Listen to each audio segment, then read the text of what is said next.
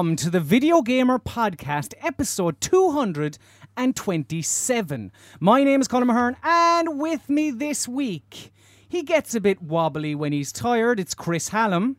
Hello. And she's a lot better than I thought she was. She uses different angles. It's Alice Bell.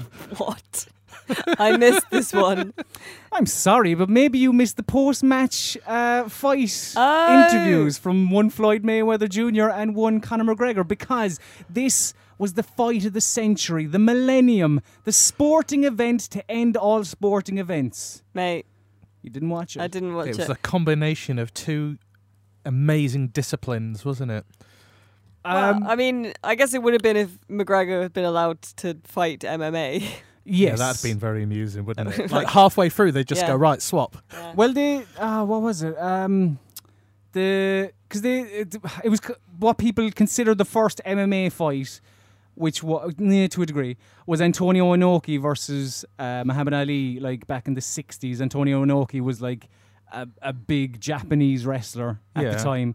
And Muhammad Ali was, I'm not sure if you're aware, he was a boxer. He was quite good. I'm not aware of Popular, him. yeah. Yeah, he was quite popular. I watched the fight. I thought it was enjoyable. I thought it was just, like, not rip-roaring by any stretch of the imagination, but the narrative told was that Conor McGregor can hold his own, to a degree, hold his own with the... Hello and welcome to the Video Gamer Boxing Podcast, by the way. Hold his own... but at the same time, Floyd, like in the post-match, Floyd barely had a sweat. It was like he was after a light jog. It's a completely different battle, isn't it, though? The thing about MMA is you're very much in the moment. It's instantaneous. It's about instant takedowns. It's about immobilizing someone for fast. Boxing. Like a hook can take down a man. A hook can take down a man, but the thing is, with boxing, you're also planning ahead. So you have to plan your strategy depending on how that fighter can cope, I guess, in terms of stamina. And Conor McGregor, his stamina's always been a bit iffy. If you watch UFC, I'd say the same. I'm not criticising him. I like him. No, but like I'd say, like MMA has very similar tendencies in that, like because as the name would suggest, it's a lot of martial arts involved. So you have to like someone who focuses on jiu-jitsu, or someone who focuses on striking, or someone who focuses on wrestling, or whatever. So you do have to kind of multidiscipline. They're like Spartans, really, aren't they? In the octagon. Exactly. But I'm glad that the world probably won't care about boxing now for, I don't know, until there's another an attraction fight like this. Anthony Joshua fights again, I guess. Well, yeah. I used to watch boxing loads when I was at uni. It was at the time when Alvarez Canelo was coming up. I was fucking watching loads of it then. Yeah. Yeah, see, look at you, surprised that I know who that is. Did you get into it? Yeah, we watched the fight with, it was the one, I can't remember who it was against, but it was the one where Mayweather was accused of making a cheap shot, but then everyone was like, well, protect yourself at all times, kind of thing. Like, yeah. Fucking check you out.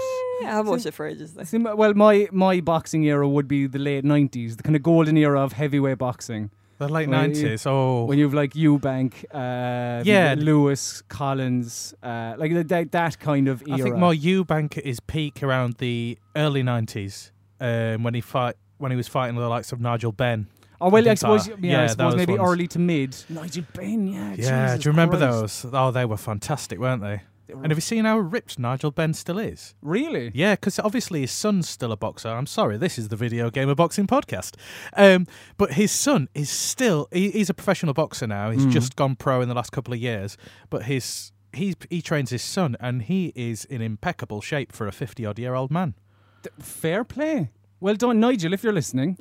Nigel, we're so proud. We're very proud of you.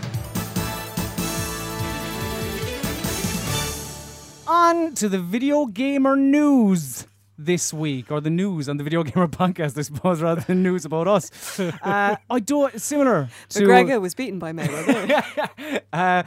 Similar to what I was saying about Muhammad Ali, not that well known. PlayerUnknown's Battlegrounds, quite a niche video game as well, so I'll fill you in, right? Okay. PlayerUnknown's Battlegrounds, a Steam Early Access title. Yeah. And like it may have kind of flown under your radar a little it's bit, not out or yet, over either. Probably haven't heard of it. No. However, I'm surprised you haven't heard of it, because Battlegrounds over the weekend hit a peak of 877,844 concurrent players, which was 40,000 more than Dota 2 on that day. Now, the significance of this is because of the game I just said, Dota fucking 2. Yeah. Which is an unbelievable achievement. It's a Goliath Like, Dota 2, isn't it? It was, I think it was knocked off its perch in Alex Ferguson Liverpool fashion fairly quickly. I don't think it held the top spot for long. Oh, not at all. In that same, or in the same breath, to even get to that level is ridiculous. It's especially for it's just going from strength to strength. It's been so fast that it's moved up the concurrent players list. It's just amazing, and I love it as well because whenever anyone asks Brendan Green like, why do people like it so much? Why is it so popular? It's just kind of like, dunno. Mm-hmm. It's good though, isn't it? Because I don't know. It is strange because it's not the first game to do this, but at the same There's time, been loads, just haven't there, that have people recently have done it. really latched onto it. Now, last week we spoke about how Battlegrounds, the Xbox, the Xbox Gamescom, yes, and how Microsoft came out and said they were publishing it on the Xbox One. Well, this led to a lot of speculation and rumour and hearsay and other words that basically mean the same thing on whether or not we would see the game come to other consoles. Like, what's going on here? Is this an actual exclusive or a timed exclusive or whatnot? Well, Microsoft's corporate vice president, Mike Ibarra, he spoke to Eurogamer and he fielded some questions on the topic, and he said, we're publishing it on Xbox and it's a console launch exclusive. For anything else, we don't like to answer on behalf of developers, so you'd have to ask Bluehole. Then when asked, kind of pushed on the topic on whether it was a timed exclusive, he just said, it's up to Bluehole, we're not the developer.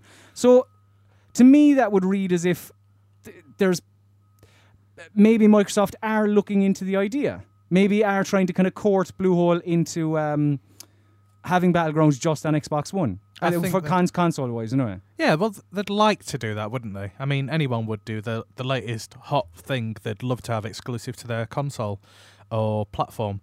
But Bluehole would just be like, nah, it's selling millions, so why would we? But it is an exclusive to Xbox, but it's coming out and everything else, no doubt.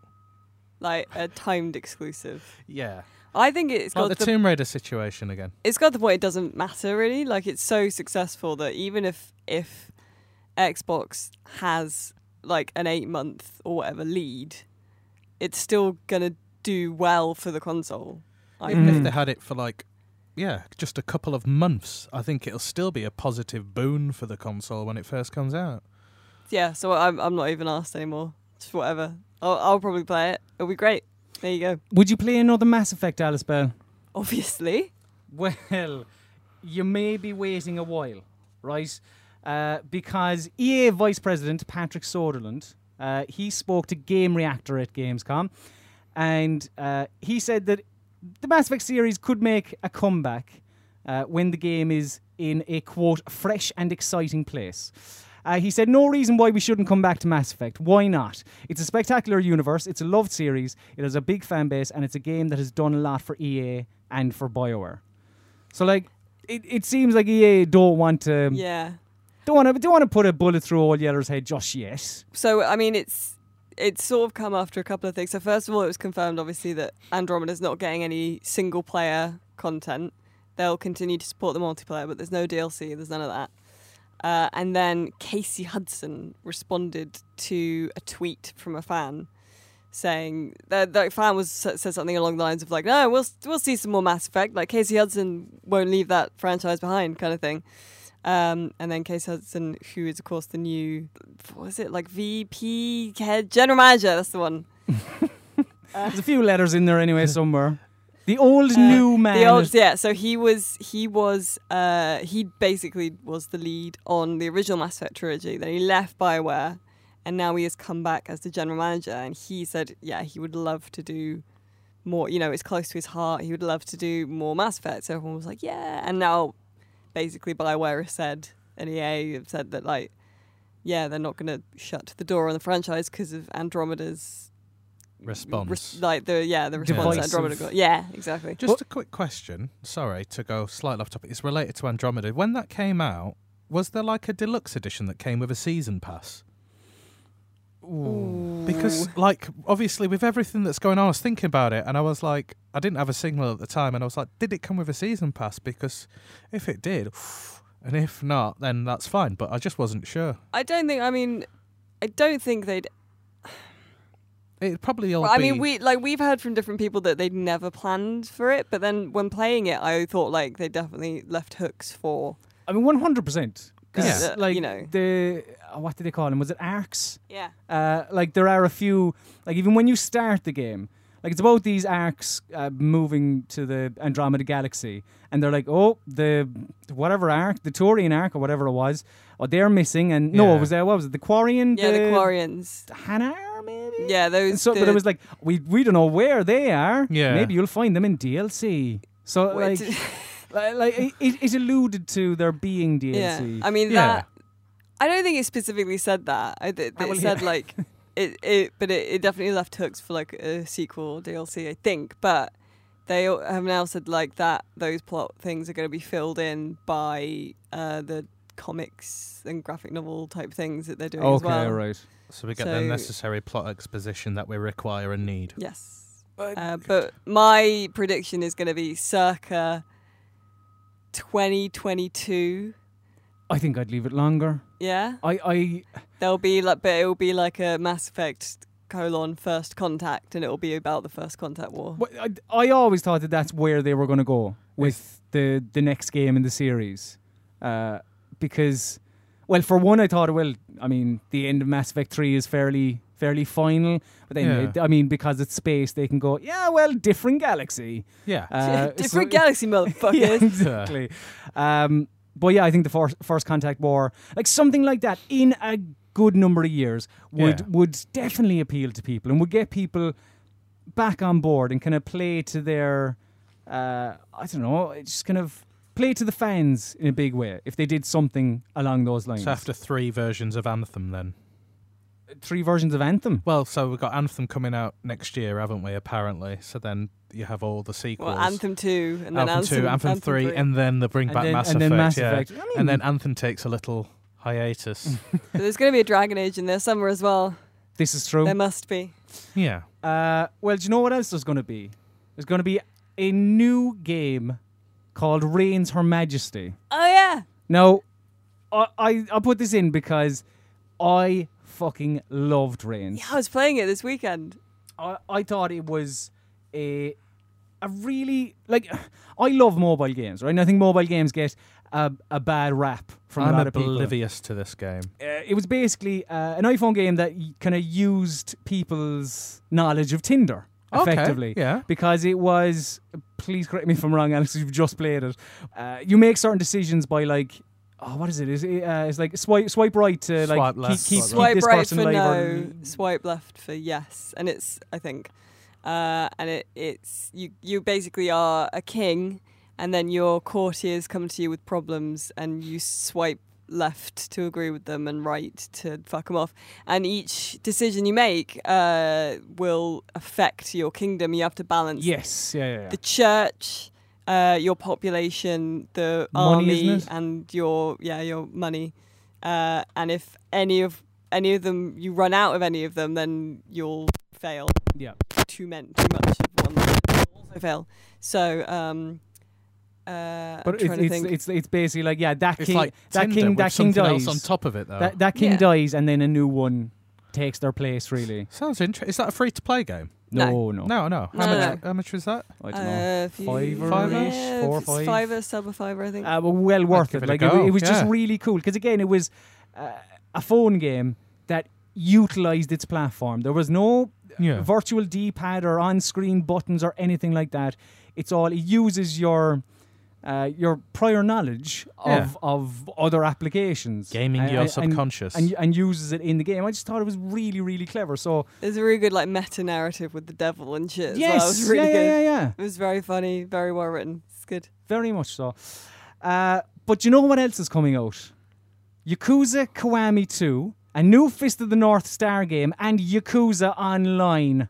Right? Because last week there was a leak on the Taiwanese PSN store that all but confirmed the remake of Yakuza 2, and now that has since been confirmed. Gematsu is also reporting that Yakuza Online, which is this free-to-play mobile game, is coming next year in Japan and takes place after Yakuza 6. And as well, Yakuza developer is making, I'm gonna take a stab at it, Hakuto Gagatoko. There you go. Well Close. done, Colm. I'll pat myself in the back No, for that's that. pretty close. That's And this is this is based on the old Fist of the North Star game. Have you ever seen and them? manga? No, I've never played a Fist of the so North it's Star like game. that kind of when you said like the series of the game Fist of the North Star, and then you say like you are already dead. It's like one of the main characters. Really good series actually. It's think about it like a grown-up version of Dragon Ball Z crossed with something like Dynasty Warriors, just in terms of ridiculousness and Right. outrageous combat. But no, it's really cool. It will be interesting. I think those guys, the work that they've done on the Yakuza series, and in terms of their new engine and stuff, the Dragon engine they have, Mhm. that is going to marry perfectly with the Fist of the North Star game. I mean, I reviewed the last Fist of the North Star game. That was done by Tecmo Koei on the PS3. And that was decent. It was like a Musou game. So it was like kind Right, of yeah. your kind of massive area brawler game. And that was all right, but it got tedious pretty quick. So I could see these guys managing to not only do the battle aspects, it'd be really good, but I think they could also do justice to the story. So Now, does it? I mean, truth be told, there is a reason I put this in, Yeah. right? Because I'm not sure if you're aware, but I am the most knowledgeable person on Yakuza, right? yeah, And this has happened overnight yeah. because Because you played Yakuza 0 I like played over the Yakuza- weekend, right? Exactly. Yeah. So, on to what we've been playing this week. So, this came out back in January, right? Yakuza Yeah. 0, and I was been meaning to talk about this for a couple of weeks, but I was like, no, I'll leave it until I finish it. And I bought it. I don't know. It was in one of the PlayStation sales anyway. And I played it like a real person, which is always a joy to do with the game, is to Yeah. actually play it like a real person over the course. Probably took me about, as I say, 6, 7, 8 weeks, right? Yeah. Just kind of tipping away at it every now and again. And I have to say, mother of sweet, divine Yakuza, where have you been all my life? It is exceptional. Is it the first ever time you'd played it? Yeah. First ever time we played a Yakuza game. And the Yakuza 0 is most definitely fuck your Nier, fuck your Edith Finch, fuck your Zelda, fuck your what other games came out this year. Just Like, we'll get Go a on, box calm of down. games and you can just say fuck them. Now, obviously, in jest, of course, all very good games. But right now, and it's probably because it's fresh in my memory, Yeah. this is one of the front runners for God of the Year. No question. Just, I loved it from start to finish. One thing that it does, that I just adored, is how it marries two stories kind of happening at the same time, simultaneously. And because you play as two different characters. You play as Kiru Kazuma Yep. and Goro Majima. And it's basically two chapters as Majima, two Yeah. chapters as Kiru. And they don't kind of interlink until there's like 16, 17 chapters. And they don't start kind of intertwining until about halfway through. But Yeah. when they do, it is magic. It is absolute magic. And it made me, I don't know, it made me feel... Made me a better man. It made me really excited. Oh, it's just such a joy. And what I really enjoy about the main story is because it's really kind of deathly serious, really. Yeah. All these characters are treating the situation with respect and all that kind of jazz. But at the same time, when you get into a fight with another Yakuza, Yeah. they do this thing where they'll put their hand on their shoulder, and they're all kind of smartly dressed in suits and whatever, and they'll just rip it off, and it's like a Velcro suit, and just ripped to shit. They're all old bastards as well, and they're just so ripped, and it's like, what the Christ is going on? So it's kind of off the wall at times, but Yeah. it's all wrapped up in this quite Very very serious. very serious story. And obviously you have that then with which is kind of a dichotomy to the kind of mini games around the map as well, which Yeah. like you have basically remote control car racing. You have what is there, darts. There's one part of the game where Kiru he writes postcards into a DJ to get them read out on the show. And it's like when you're doing that, and then 5 minutes later you're like trying to save the life of your friend or whatever. Like I don't really want to spoil much because it is that good. Do you know what it did, actually? It evoked a lot of memories of old Metal Gear for me. As I say, these characters treating the situation with the respect it deserves, I suppose. But in reality, it's ludicrous. Everything's completely off the wall, super manga, but very serious at the same time. And I love the combat as well, because each character has 3 different styles of combat, and they're all quite varied. Like there's say for Kiryu, there's like rush, which is you generally kind of duck and dive in between opponents' punches. There's the beast one, which is a bit slower but more powerful, and you can pick up, say, tables and chairs and stuff that are around you and fuck lads in the face with it. And then there's his, what's it called? Is it just Brawler? Which is a kind of mix in between. And then like Majima has a mother, like he has a fighting style that's breakdancing. And it's so just fucking stupid. Is this the start of your love affair? Big time. With Yuki, are you playing through all of them now? I'm definitely going to give Yakuza Kiwami a go, the first one that's like out today at time of recording, I think. Yeah. I'm going to give that a go because when I finished it, it was that type of, I don't know, I had that feeling where I was like, where has this series been? Why have I never played this before? And that's a real joy when you kind of come across something kind of later on and you have all this material that came out years prior that you can kind of dip into. And especially with them remastering, and as you say, in the Dragon Engine, it just looks really nice. And like apparently Kiwami isn't as good as Zero. And I suppose, look, it's the first game. When did that come out? 2005, 4 or 5? Yeah. So like, you know, yeah, fair enough. It's 15 years ago, I suppose. But it looks like Zero did. And yeah, I just want to know more about the story. Yeah, the first one was... I played it years ago on the PS2, actually, and it was pretty decent at the time. So I will be interested to see, do you know, how they've kind of expanded on it. But, like, seeing the enthusiasm that you have, which you've managed to effectively portray and articulate in words... You're so excited. It makes me want to go, shit, let's just go and play it now. Mm-hmm. So, yeah, I'm going to have to play it. I'm out this afternoon as well, so you two better do some fucking work. I know I'm not in the office. In between playing... But no. In between playing Yakuza 0. And maybe a bit of co-op Mario plus Rabbids. I keep saying Mario plus Rabbids. Mario and Rabbids Kingdom Battle. Well, I mean, it is styled as Mario plus Rabbids in the title, so you can be forgiven for that, but... Thank you. So this is the latest hot Nintendo Switch exclusive, which obviously... puts the Rabbids in the Mario universe. No, there is context for it, which I do enjoy. At the beginning of the game, there's this programmer, I can only hazard a guess child, judging by her bedroom, a programmer child who has created this device which can merge 2 objects together. So like in the opening cinematic, you see a lamp and a flower, and it becomes a flower lamp, right? Okay. Now, she used to go away for her tea or whatever it is, Chris. Sorry, I didn't really take notes. She goes away and Rabbids come into her bedroom, which is just all adorned with all Nintendo paraphernalia. Rabbids come into the bedroom. They take this device called the Super Merge and they start just merging everything together. Okay. And did I mention they're in a time machine, washing machine, right? No, you didn't. And they basically... They somehow get sucked into the washing machine with the Super Merge and loads of Mario stuff as well, and a Mario poster, which transports them into the Mushroom Kingdom, effectively. So, there's the context, which I enjoy. And then they end up in the Mushroom Kingdom, but then also like suck loads of people from the Mushroom Kingdom into this kind of mix of the kids' bedroom and Rabbid stuff. Yes. And the Mushroom Kingdom. And I was like, fair play, because they could have just been like, Rabbids, lol. Like. Yeah, it could have just been, look, we struck a deal with Nintendo, and this is happening, okay?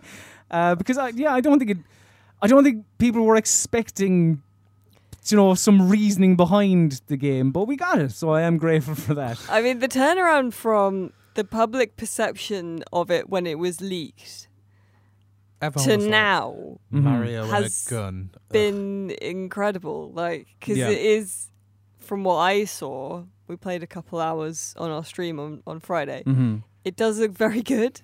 It is good. Yeah, it is good. Like it, as you say, like that first shot of Rabid Peach when people saw her, however many months ago that was now, it was just disgust from the video game playing public. Well, not anymore, because she's definitely the best character in the game. And I suppose that's one thing I want to address is the humour. Yes, this is tailored towards kids. Yeah. It is a bit more... it has a bit more of those, you know, it's a rabbit scratching his arse with a toilet cleaner or whatever, right? But at the same time, I think Rabid Peach is quite funny. Like, there's one section, I think it's early on, where you come across this a big lumbering baddie. It might have been one of the earlier bosses. And all the characters kind of almost cower in fear, including Rabid Peach, as far as I remember. But then she goes up and she starts taking selfies with the character. It's just she's a very well written character, I think, and a lot of the physical comedy is, you know, it's nicely funny. It's not, you're not going to break your whole laughing a lot of the time, but it's chuckle worthy. But it's nice, and, you know, I mean, sound the klaxon if we were on QI, like, it's charming. It has that Nintendo charm, of course it does. And the worlds are so alive, and there are, as you're kind of because I'll get on to, there are two parts of Mario and Rabbids basically, but there's one part which is the sections of the levels where you're just walking around collecting coins which you use to buy weapons and stuff, or finding chests which have certain things like artwork or soundtracks and stuff like that. And when you're kind of walking around the world, you kind of see the care taken in placing the Rabbids, as you said, Alice, like placing the Rabbids in the Mushroom Kingdom and seeing how this amalgamation of, the kid's bedroom, the Mushroom Kingdom and the Rabbids has been kind of put together, and how, like, there's it's a lot of joy on screen, and it's really colourful and really smartly done. I said it all looked like I wanted to eat it, and Colin said I was weird. I mean, most definitely, it's a weird statement to make, but on reflection, I get it. Yeah, it is just colourful, it's nice. Just that cute. It's just really, really delightful. It does look like a labour of love, doesn't it? Mm-hmm. And a kind of appreciation of the two things, and marrying them the way that Ubisoft quite clearly adore the kind of Nintendo characters, and they brought them in such a loving way, and quite respectful, isn't it, the way they've done it? No, there are issues with those sections of the game, in that the camera is fixed a lot of the time, and it's isometric. So you have no, like, it changes. Like, sometimes the camera is behind your party, so you have a party of three, and your walking, talking Hoover, which is in front of you, called Beepo. So the camera's behind him, to the side of him, kind of in an isometric view. It kind of changes. And because of that, sometimes it's difficult to judge where exactly you are, because Beepo is what you're meant to be watching rather than these characters. And sometimes when you go behind large blocks where you can't move the camera around to get a better view of it, you can't really judge where your characters are. Yeah. And there are these sort of bonus stages where you must collect a number of blue coins in a allotted time, and if you do, you get a new weapon to buy, basically. And again, some of those are made harder because of that, because of the fact that you can't kind of swing the camera around. Yeah. But the other part of Mario and Rabbids Kingdom Battle is the battling, and this is the part that I suppose everyone knows from it. This is the XCOM-y part. Yeah, I've been intrigued by this because it does seem like it gets quite hard. Which makes me feel like it's not actually for kids. It's kind of a strange one to really judge who this is for, because I think it caters towards kids at points. So there's four Nintendo characters, right? There's Mario, Luigi, Peach, and Yoshi, and you have their Rabbid counterparts, effectively. Yeah. Mario must always be chosen. He's the leader. You must always have at least one Rabbid character in your party, and then one other. Yeah. So you can't have, like, Mario, normal Luigi and normal Peach, or normal Yoshi and whatever, right? I'm guessing that's for, I don't know, cutscenes, or, I mean, it is Mario and Rabbids, so maybe there has to be kind of some form of representation of the Rabbids collaboration. In there. But each character has a skill tree, which you get these orbs throughout the game, and you kind of buy say there's a dash ability which Yeah. you can slide tackle enemies and Is that the vampire dash thing? well, or there's whatever? the Or is it Rabbit one- Luigi has a vampire dash. Right, yeah. Get new abilities, new weapons, or get a secondary weapon, stuff like that, right? So you can collect however many, right, and dump Yeah. them all into one character. But if you're not happy with how you've spec'd your character, you can completely reset it and put your points in somewhere else, They just which I respec. really like, because it allows you to kind of play around a little bit. Now the skill trees of each character don't actually vary an awful lot. Yeah. But at the same time, it does allow you to kind of play around with things. Maybe as Mario, you want you can dump a lot of the orbs into his dash ability, but then you realize, no, fuck it, if I use his, because he has his butt stomp thing, he's the only character who can do that from a team jump. You maybe think, oh, that would be better if I dumped all my points into that. So I like that aspect of it. But as you say, Alice, it's quite hard. It's quite difficult. It's very deep and very complex, and I found it easy to get into because from playing other like tactical things like XCOM, and from playing pen and paper RPGs, you kind of understand all that, like movement speed, movement distance, Yeah. like full cover, half cover, all like flanking, elevation, all that kind of stuff, and it's got all that stuff in it, and it's just way more deep than I was expecting, which I really like. Mm-hmm. But then I sometimes I was playing it thinking like, what is the audience exactly Like, for this? it does introduce, like, the first half of the first world is pretty introductory, and it does introduce a lot of those things, as you say, Alice, half cover, full cover, your how many grid spaces you can move, introduces the dashing, but at the same time, I think for someone who isn't familiar with the genre, it is. I mean, it's going to be difficult. It's going to be difficult to. You have a lot of numbers on screen. You have a lot of, like, even the further you get into the game, you can buy weapons that have different kind of special abilities. Like there's honey, there's bounce, there's push, there's fire, there's vamp. There's again, it's just kind of another layer of. Luigi has a things to little get past. dinosaur card, isn't he? Little dinosaur robot thing. He does, yeah. A little. Well, that's the one that I had specifically. I think when you were watching me. What's it called? The Buantosaurus. The Buantosaurus. Yeah. The what? Yes. Yeah. Exactly. One. As in like Bwa. That's- Cute. BWAH. I suppose one other little kind of issue I have with so you've the A characters, as I said. At the beginning of the game, you have Mario, Rabbids, Luigi, and Rabbid Peach. Mm-hmm. And as you go on, you get all the others. But even though when I got, say, Rabbid Mario, I'd try him out, see what he's like, or Peach or whatever. But in the end, I would always go back to those, the original two, because I'd gotten used to them. And say, like you mentioned, the Vamp Dash, that's fucking pivotal, because with that, for Rabbid Luigi, when you slide into an enemy, you also take, or your health goes up a little bit. Or Rabbid Peach, she's the healer. And obviously Rabbid Luigi as well has a lot of, he can shield himself, he can weaken other enemies. He's kind of a defensive specialist. He can weaken other enemies' weapons too. And Mario, you have to have Mario's but Mario's hero sight. Like you mentioned earlier, Chris, about Mario with a gun. Yeah. Give Mario a gun in all his games. It is an absolute delight to see Mario with the Overwatch ability take out an enemy in the air. It's just a steely-eyed killer. He is. It's excellent. But yeah, I felt the game never kind of. I don't know. It didn't really encourage you to try other approaches. Yeah, or just combinations of your party. Other people might feel differently. That's the way I felt. I felt that I was never punished for kind of sticking to the main They core. should have maybe changed the story to force that upon the player then, shouldn't they? I mean, potentially, or kind of Or like balance it better. enemies that could only be beaten by But yeah, exactly. certain characters, maybe. I don't know. Like elemental types.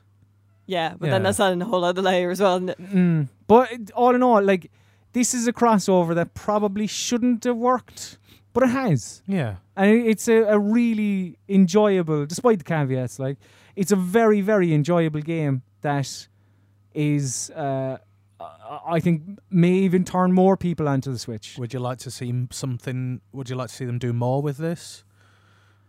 Or do you think it's like a one-time and that was neat? Move on. I don't.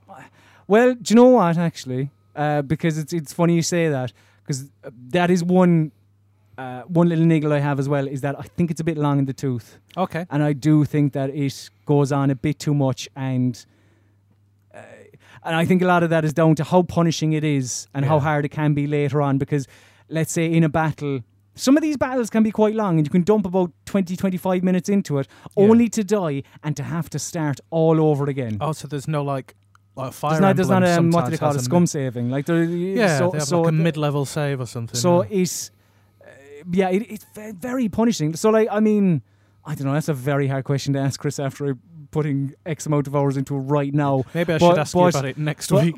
But it's as I say, a really, really enjoyable game that is just strange. It's strange how this has worked, and I'm not sure why it has, but it's good. Colin Mahan's review will be on videogamer.com very soon. Chris Hallam, you have played a new game, so new it's not even out yet, because you've only played the demo of it. But that's Pokken Tournament DX. Yeah, Pokken Tournament DX. Right. So, have any of you ever played Pokken? Yes. No, but I played this one at Ninty a couple months ago. Oh, okay. Yeah. I played this on The Wii U or the... Was it the Wii U? Is that what it was originally on? I was going to ask. What was it on. came out on the must Wii have U. been. Yeah, it came out the arcade and the Wii U. So I played it on Wii U, and I played I for about 5 or 10 minutes. Didn't know what was going on and said, that's enough for me. It was very confusing. There's just a lot of shit going down. I had no idea what was happening when I played it either, because I know you have like your support Pokemon as well, but then I had no idea how to call them in or what they were doing. But I do quite like the concept because I like Pokemons. So, well, you know. Yeah, basically, it's you're onto something there with the whole support Pokemon thing, and I'll come back to that in a second. Basically, Pokken is what would happen if you got Pokemon and married it to Tekken. Mix them in a pot. It's developed by some of the Tekken folks, so they've kind of worked on the battle systems. It's like an arena-based thing, so I think like... Did you ever play any of the old Pokemon Stadium games? Yeah. Yeah, so like in the stadium, like the arena, so you're in those areas, but it will change when the actual game itself comes out proper. And what happens is you fight in this arena, you choose a Pokemon each, and you choose 2 support Pokemons. These support Pokemon, they have different abilities. So, say, one of them will be able to, like, it'll specialise in attack, one will specialise in defence. The attack one will help boost your power-ups, which are your burst attacks, and the defense one will help you with your healing or blocking abilities.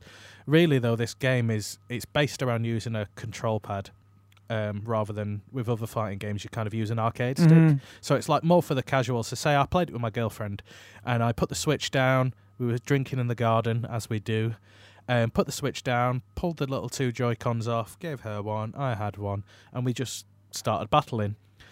She decided to choose Charizard, because I'd battered her with a Charizard the first time. She went, I'll choose the big fuck off dragon. We've been watching Game of Thrones, so why not? Smart move. Yeah, why not? Good Pokemon, Charizard. I was Pikachu, and then Empoleon afterwards, and basically what you do is you hit your attacks. It's like typical Tekken. You have your hard attack, mid attack, soft attack, and then you press 2 buttons to do a counter or a throw.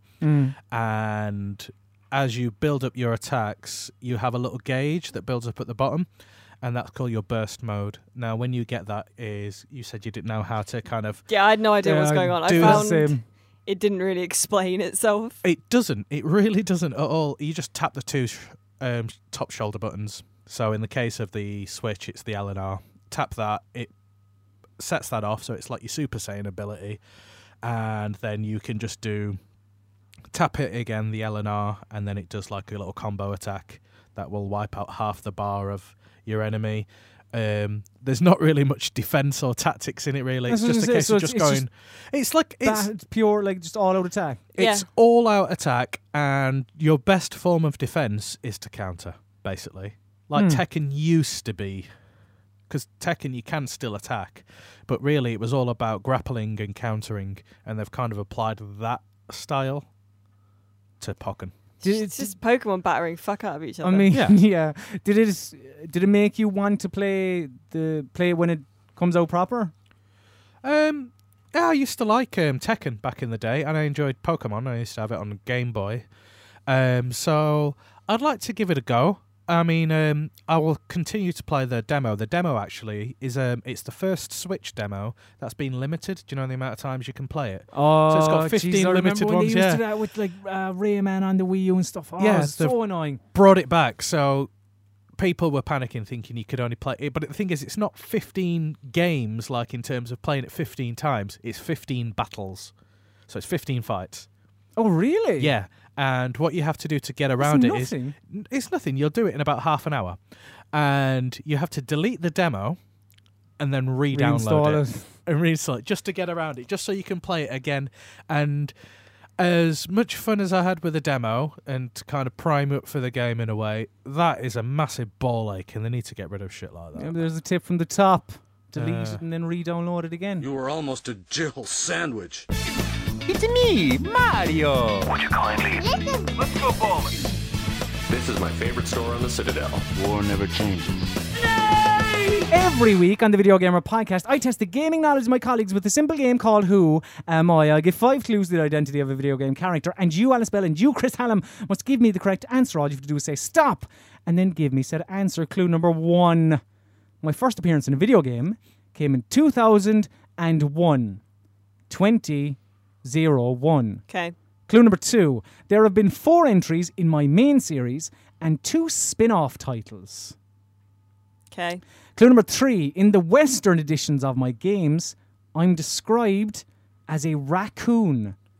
A raccoon. Okay. Clue number 4. I started off life as a shopkeeper and have even been... excuse me, I've started so I'll finish. I started off life as a shopkeeper and have even been seen giving work to my family. Shit. I don't know. Stop. Alice Bell. Is it Tom Nook? And this week's winner is Alice Bell. Well done, Alice. I actually knew Congratulations. it as well. It wasn't just because Chris got it wrong. The thing is, I looked out the corner of my eye and I could see Alice, and I could see her eyes. She went, her eyes lit up. I was like, and is you it... could see the cogs whirring, and she was just squirming trying to grab it. The thing is, I've never played Animal Crossing. I just know of Tom Nook from people Fair play, fair talking play. about him. I imported the American version of that for the GameCube. Really? So I should actually know this answer. So to go through the clues, my first appearance in a video game came in 2001, the original Animal Crossing. Clue number 2, there have been 4 entries in my main series and 2 spin-off titles. I actually thought there was more before I was looking it up. Clue number 3, in the Western editions of my games, I'm described as a raccoon because he's a tanuki in the Japanese games.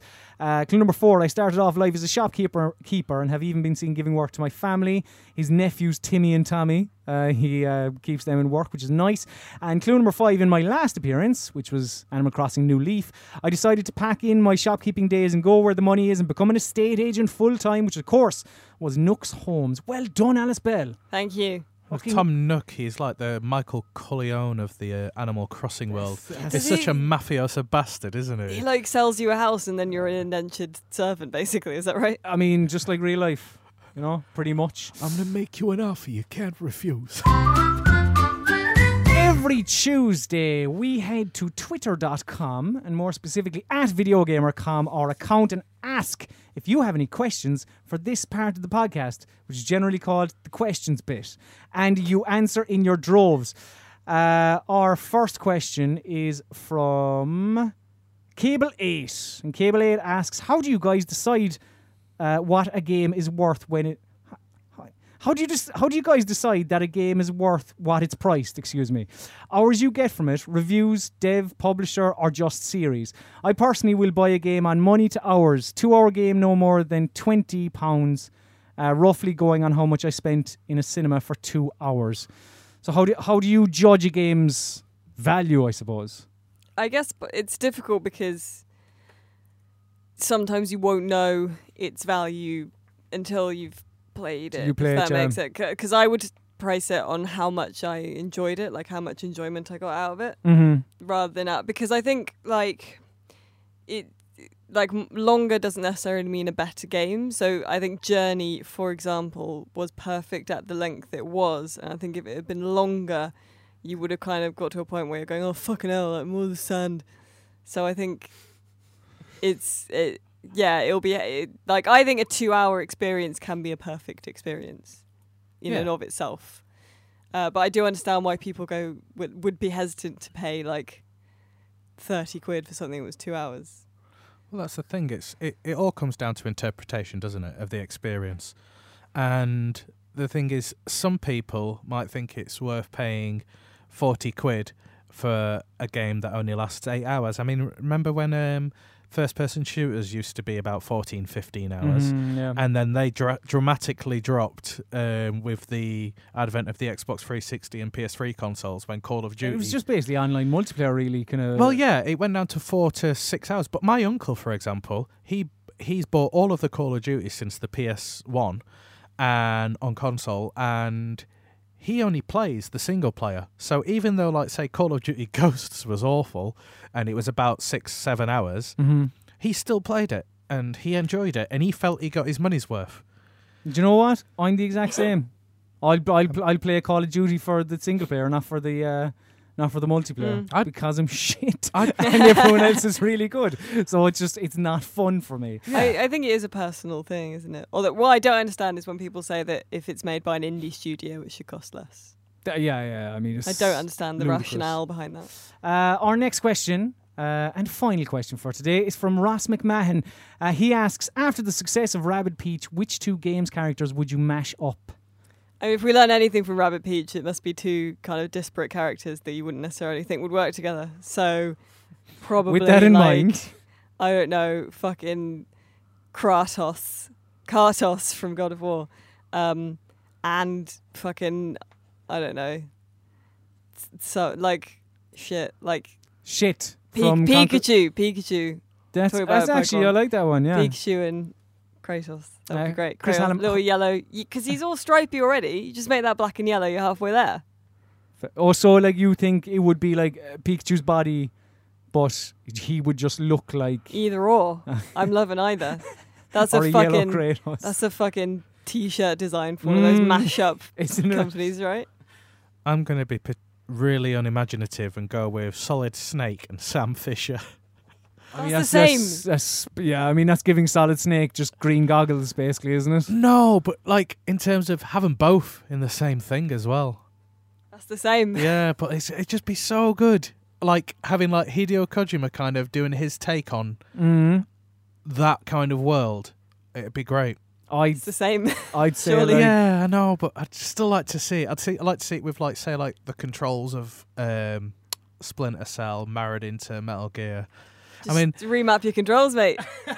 Alice, stop being childish. I would probably say, let me think. I would probably say Buzz from Buzz Quiz TV and the human fella from the Mario Odyssey trailer, just to make Buzz I suppose you'd be given the human fella from the Mario trailer just bleach blonde hair. Effectively. Yeah. And that just about does it for this week's edition of the Video Gamer Podcast. Thank you very much, dear listener, for listening. And also a big thanks to the VGBGs, as always, for supporting us. You're all brilliant people. If you want to become a VGBG, you can do so by heading to patreon.com/videogamer. That is where you will get an extended bit of the Video Gamer Podcast. You'll also get it early, a day earlier. We'll be doing the extended bit right after this. You'll also be getting the extra podcast, which is out every Friday. And this week, you're getting a Q&A, are you? Yeah. I'm trying to remember, is that this week? Yeah. It doesn't matter. Either way, then it doesn't matter. You know it's for. You get a fortnightly Q&A anyway. So yeah, as always, thank you very much. And to everyone, we'd love it if you would rate and review us on iTunes. And I know I always say 5 stars, but I think in all honesty, it actually doesn't matter. You can give us whatever you want, and just a review helps us. So that would be great. You can also follow myself on Twitter @Colm_Ahern. You can follow Chris on Twitter @IBU666. You can follow Alice on Twitter @BabyGotBell. And you can follow Video Gamer on all of your relevant social networks: Twitter, Facebook, Instagram, Snapchat @VideoGamer.com, and on YouTube, youtube.com/VideoGamerTV. But for all of your Video Gamer needs, just head to videogamer.com. And now it's time for my least favourite part of the show. This is the part of the show where we must bid the listener adieu. So say goodbye, Chris Allen. Goodbye. Say goodbye, Alice Bell. Goodbye. And say goodbye, Colin Mahern. Sloan. Go forward.